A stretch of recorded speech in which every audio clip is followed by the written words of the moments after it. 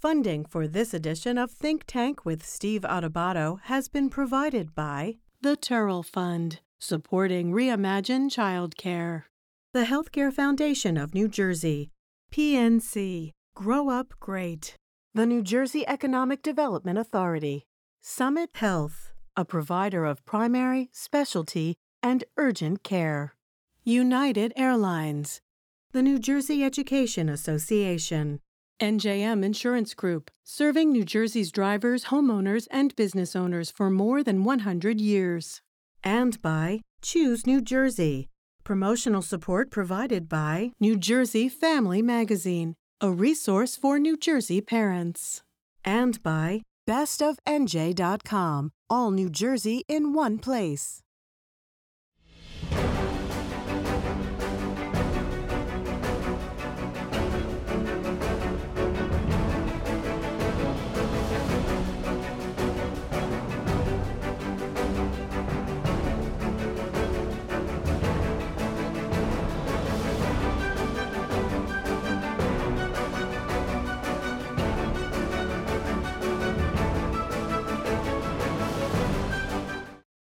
Welcome to Think Tank. I'm Steve Adubato with our co-anchor, executive producer, Nicole Swinnerton.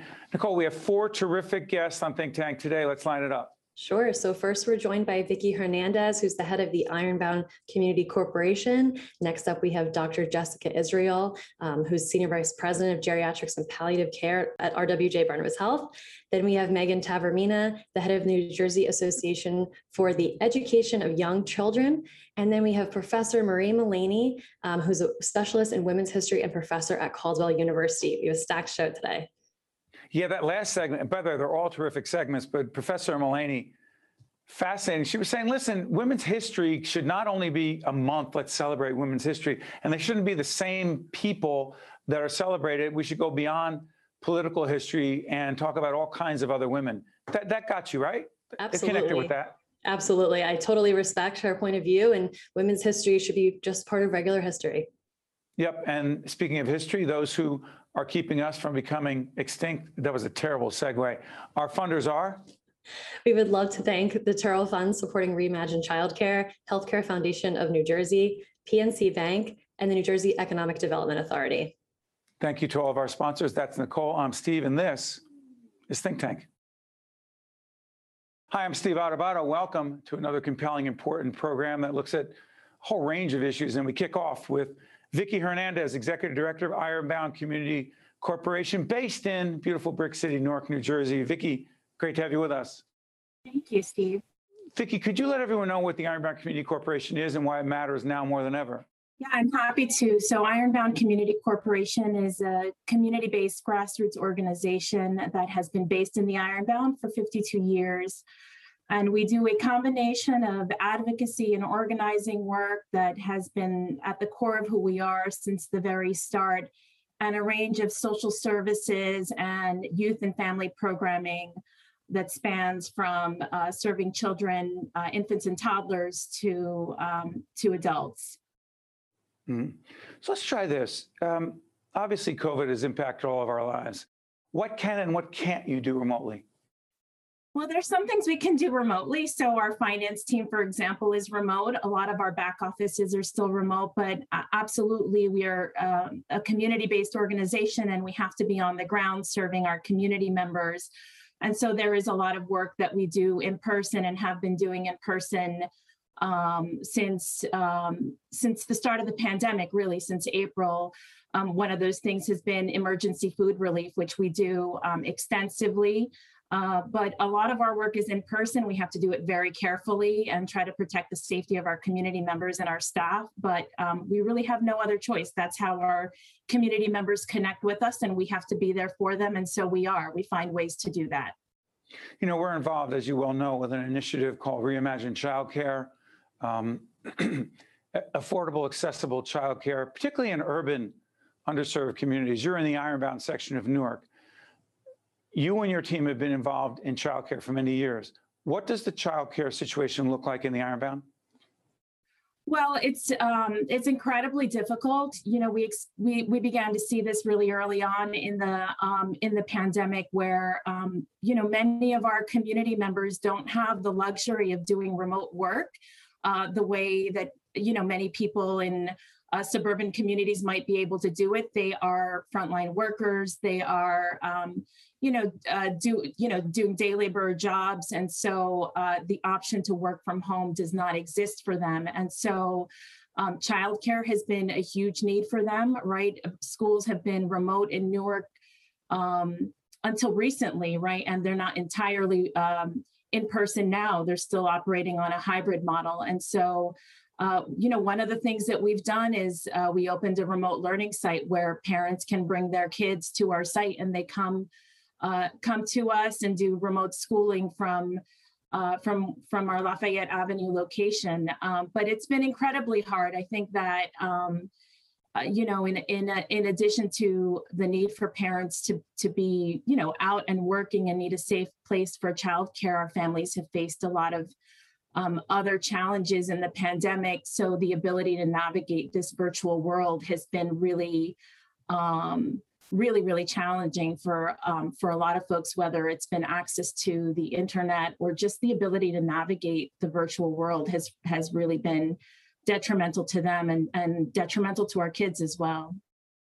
You know, Vicki, so much of our work since March of 2020 has been focusing on the work of not-for-profits like yours, making a huge difference, particularly in these difficult times. But one of the areas that has been so critically important is vaccine resistance, vaccine acceptance. What are you finding in the community you serve, particularly as it relates to those who are either hesitant or all-out resistant to the vaccine? You know, I'm happy to answer that. You know, I think that we saw very early on in December when the vaccines were originally approved, that there was more resistance then, and I think that's understandable. You know, it was new. We don't see the same kind of resistance now. You don't. The biggest, I would say that the biggest barrier that we see right now is ease of access, not even access, but ease of access, right? So, you know, many of the ways that folks register to get the vaccine, they have to go online, they have to provide a lot of information. You know, there's a hesitancy around that, or an inability to navigate that environment in order to be able to do that. So recently, 2 Saturdays ago, we hosted a pop-up vaccination site with the Newark Department of Health. And we had an unbelievable turnout. 575 people came out to get vaccinated on that day. And that was just a week's worth of registering people, right? You know, talking to folks on the phone, helping them to fill out their forms, right?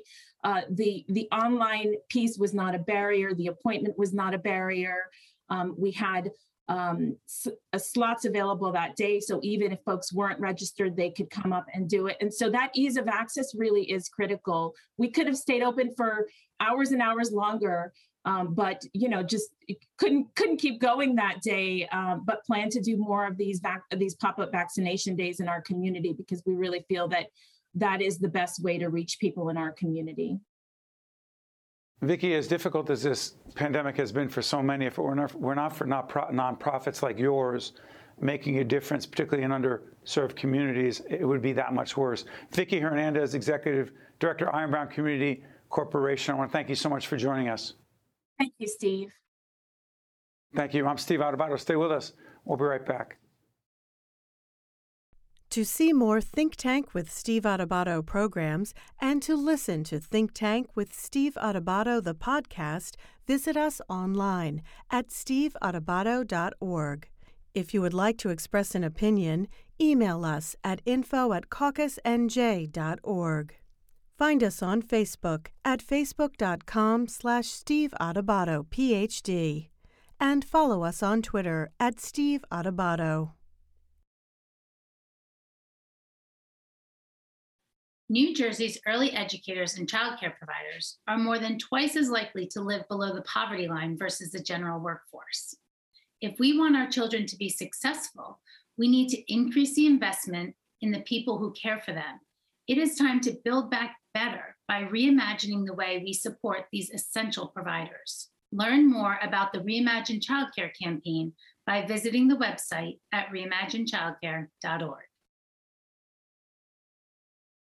We're now joined by Dr. Jessica Israel, who is Senior Vice President of Geriatrics and Palliative Care at RWJ Barnabas Health. Doctor, good to have you with us. Thanks for having me. Excited to be here. Let me ask you this. In your view, geriatrics and palliative care, first of all, could you define palliative care and how is it different from hospice? So that's a great question, and one that a lot of people ask. I'm going to start with the definition that I came to New Jersey with when I left New York. I was early into palliative care, and a mentor of mine said, when you come to Jersey, how are you going to explain to people what palliative care is? And she told me to say, it's good medical care for patients with serious medical illness. And that's the way that I think about it. But essentially, it is for patients with serious medical illness. It is impeccable early recognition and careful treatment of symptoms, as well as expert communication about goals of care and medical decision-making.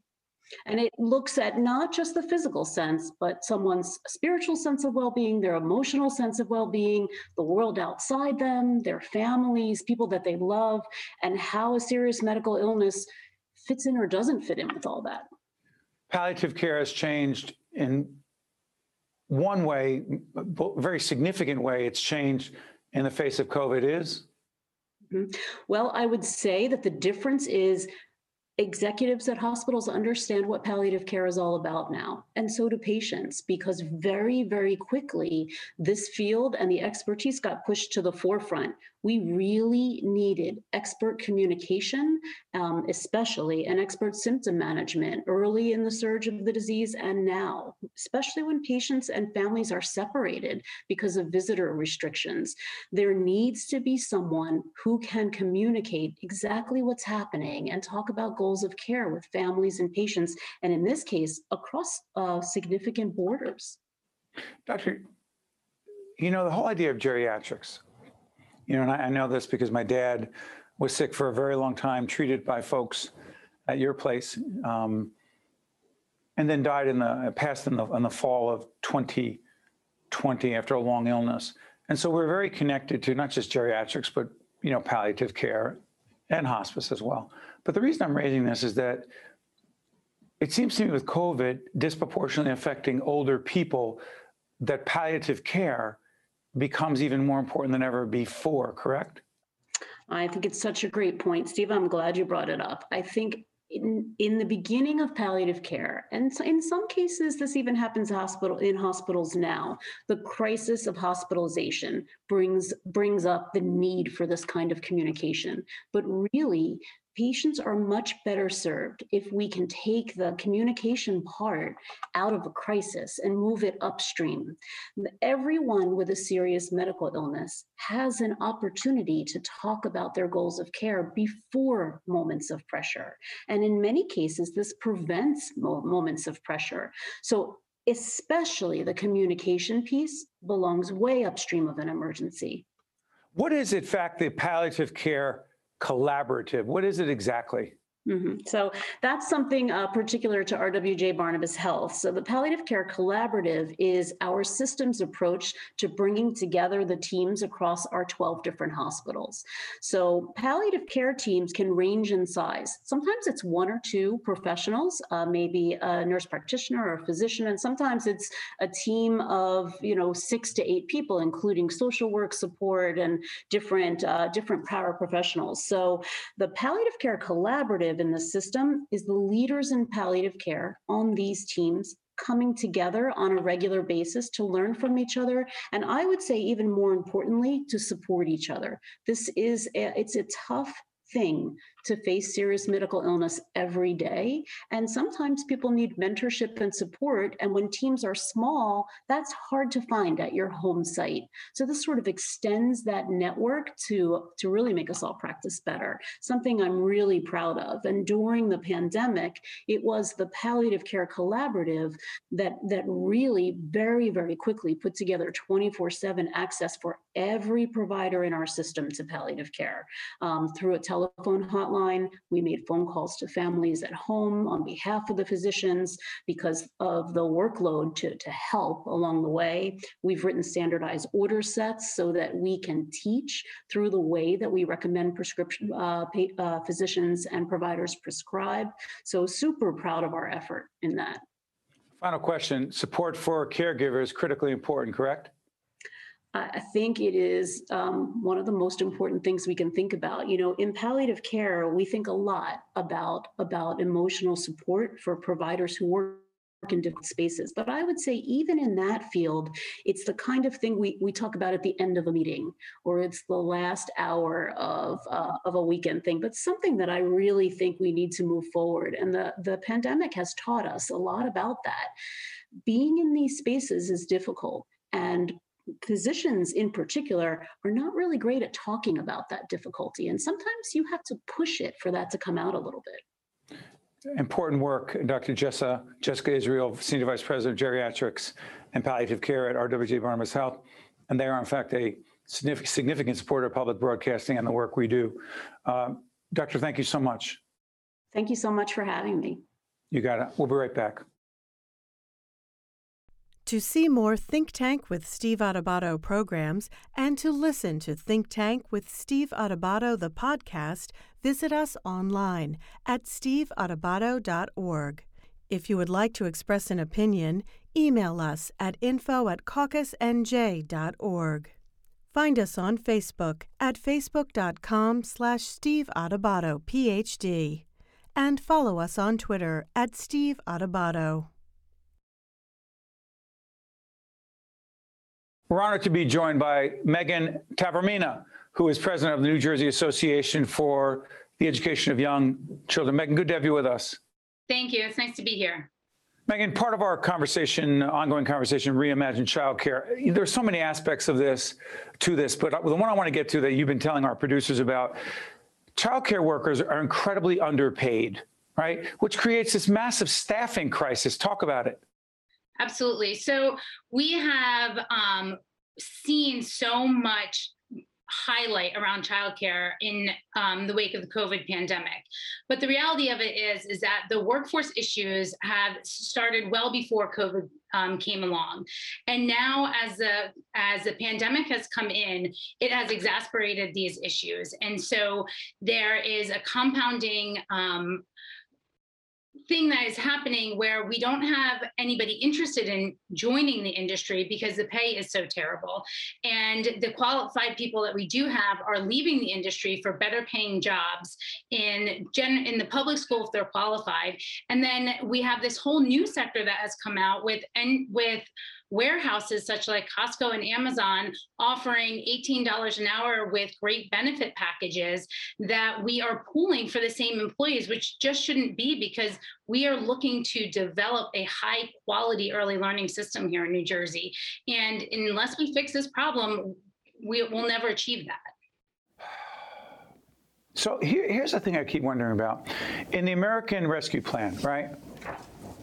If there's $700 million dedicated to childcare, how much of that is going to pay childcare professionals and workers more? We still don't have the answer to that, but we're hoping that this is an opportunity, that right now is a moment in time where we can change the dialogue for the early learning industry, not just here in New Jersey, but really across the country. And the best way to do that is to invest in our teachers. If we invest in our teachers, in our early learning teachers, they will invest in New Jersey's children. And that has to be the core of how we step forward with this funding. It is an industry-changing opportunity that we are looking at. And it is so important that we address the workforce compensation with this funding that is coming through. And that is our hopes, that this will be at the top of the priority list as the funds are allocated. So let me try this one. The term reimagine childcare means different things to different people. What does it mean to you? To me, it really means rethinking the way that we prioritize childcare in the industry. And so that means recognizing that it is a pivotal part of our economic recovery. But at the same time, it is an even more important piece of a child's long-term development and their school success. So we have to be able to reimagine how the importance that it has in the economic sphere, as well as the importance that it has in our children's education. We have to do those two things alongside one another, not in separate directions. And in the time we have left, help folks understand why affordable, quality, accessible childcare is not simply an issue for the family members and professionals in the field, but for all of us. You know, the one thing that's so important for people in the field that we want everyone else to understand is that these are issues for us that were well before COVID-19. But the one thing that COVID-19 highlighted was the direct connection between childcare and the economic recovery. And so that really says it all right there. And real quick, your direct connection to Reimagine Childcare, the initiative, please share with everyone. So I've been fortunate enough to represent NJEYC as one of the partners alongside ACNJ to represent the Advocates for Children of New Jersey. Yes, we My are. great friend Cecilia Zalkine and her team. Go ahead. Absolutely. And we were brought on, and I'm so thankful for it, to recognize that the workforce is one of the legs that stands up this industry. Megan, I want to thank you so much for joining us, and to you and the team at the New Jersey Association for the Education of Young Children. We thank you for the work you're doing every day, and we look forward to continuing the conversation. By the way, real quick, I've said 3 times before I let you go, but I'm curious about this. How did you get connected to this, and why do you care so much? I am a passionate advocate for the early learning profession. I've been in it for 20 years, and for 20 years, you constantly feel like a second-rate career. And, you know, so it's always been a passion of mine to build up myself and my colleagues to the important essential work that we do. And so that drove me into becoming, you know, a part of our professional organization, which is NJEYC, and through advocacy, and have been fortunate enough to serve as president over the past year and a half. Well said, Megan. Thanks so much. Thank you. Stay with us. We'll be right back. To see more Think Tank with Steve Adubato programs and to listen to Think Tank with Steve Adubato, the podcast, visit us online at steveadubato.org. If you would like to express an opinion, email us at info@caucusnj.org. Find us on Facebook at facebook.com/Steve Adubato, PhD. And follow us on Twitter at Steve Adubato. We're now joined by Dr. Marie Mullaney, who is a professor of history and specialist in women's history at Caldwell University. Good to see you, Professor. Oh, it's great to see you too, Steve. So let's do this. You're not a fan of the way women's history is taught right now and the way we talk about it, because? Well, it depends on where it is being taught. If you're talking about the traditional Women's History Month that's celebrated in the public schools, I'm not a big fan of that. You know, certainly on the college level, I know it is taught much differently. So we're not talking about the college level. We're talking about, you know, every March we trot out these women and we do these little biographies, and the students probably hear about the same women over and over and over again until they get sick of hearing about the same women over and over again. So it's a problem. You know, we're glad and certainly happy that there is some learning taking place, but there's so much more to the history of women than that kind of biographical approach. And from your view, and by the way, let me disclose that I've done some teaching and continue to teach at the doctoral level at Caldwell University, a terrific place. Let me ask you this. What should we be focusing on? Not just national leaders who happen to be women, but also in New Jersey. Please share, Doctor. Well, what we should be focusing on in all of our classes is an inclusive approach to history. And that is what I don't even know how I got that idea 45 years ago when I decided to go into this profession. But even when I was in college, I realized that history is stories of everyone. It's not just white men, it's not just white politicized women. In every one of our classes, we need to be inclusive and tell all different sorts of stories. So I teach about African American history in every one of my American history courses. And I teach about women, I think, in every single course that I teach. So I'm teaching Western civilization now. I teach about women wherever it is possible, whether it's talking about the Greek ideas about women or why women were excluded from politics for so many years. I mean, there just has to be a natural fit. And I also teach history of New Jersey. I mean, I'm constantly talking about women when and where it is appropriate. So I'm not saying you make these things up just to be condescending, not at all. But I've been teaching a very long time, and I understand that what I am suggesting might not be possible for somebody right out of graduate school who's starting to teach, But the more you learn about your discipline, you know how to interweave these stories to get your students interested, whether it's women's history or African American history, or right now I'm teaching a brand new course in the history of Hispanics in America. And it is just great. And yesterday I talked about Dolores Huerta, who's not as well known as Cesar Chavez. So that's right. So you do it everywhere you can. I teach courses on the history of the Catholic Church, and wherever possible, I integrate the stories of Catholic women, Catholic saints, Catholic sisters. That's just the way I approach history. And excuse me, there are some religious women who don't get enough attention. Most religious women don't get any attention whatsoever. And that's really unfortunate. I teach the history of American women. And one of the textbooks that I use is about 600 pages long.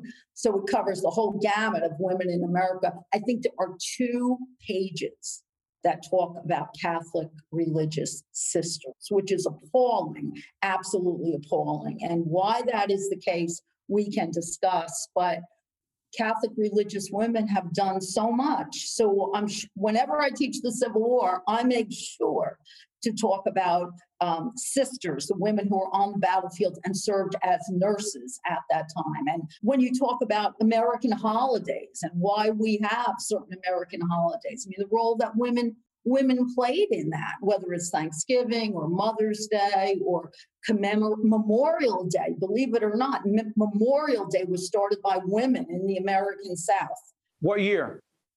Oh my goodness, it was shortly after the Civil War. And it was called Decoration Day for decades. And women drove that. Excuse me? Women pushed that. Women led that. Women pushed that because they had lost so much. I mean, certainly North and South, but Southern women especially lost so much of their lives. They lost their farms, they lost their plantations, they lost their status, they lost their workforce. And it was a way of remembering. So I think we are wrong to focus on women in history from a political point of view and only a political point of view, that there's so many other women activists who serve, who come to their contributions and their activism from this ethos of serving, which is what women traditionally have been taught to do. So you can poo-poo that, but it is greatly responsible for their contributions over the centuries. Professor, by the way, beyond Susan B. Anthony, who mattered so much in our history, as Dr. Mullaney has said, so many other women. A compelling, important conversation. Dr. Marie Mullaney, I want to thank you. We wish you all the best. You just taught us a lot. Thank you, Professor. There's a lot. Pleasure to be here. You got it. I'm Steve Adubato. Thank you so much for watching. You know more about women's history now because of Dr. Mullaney. We'll catch you next time. Think Tank with Steve Adubato has been a production of the Caucus Educational Corporation. Funding has been provided by the Turrell Fund, supporting Reimagine Childcare, the Healthcare Foundation of New Jersey, PNC, Grow Up Great, the New Jersey Economic Development Authority, Summit Health, United Airlines, the New Jersey Education Association, NJM Insurance Group, and by Choose New Jersey. Promotional support provided by New Jersey Family Magazine and by bestofnj.com. High-quality childcare for infants and toddlers is essential for working families, businesses, and the economy. An investment in childcare is an investment in the workforce. We have the opportunity to reimagine childcare by making it more affordable, accessible, and equitable. It's time to build back better. Learn more about the Reimagine Childcare campaign by visiting the website at reimaginechildcare.org.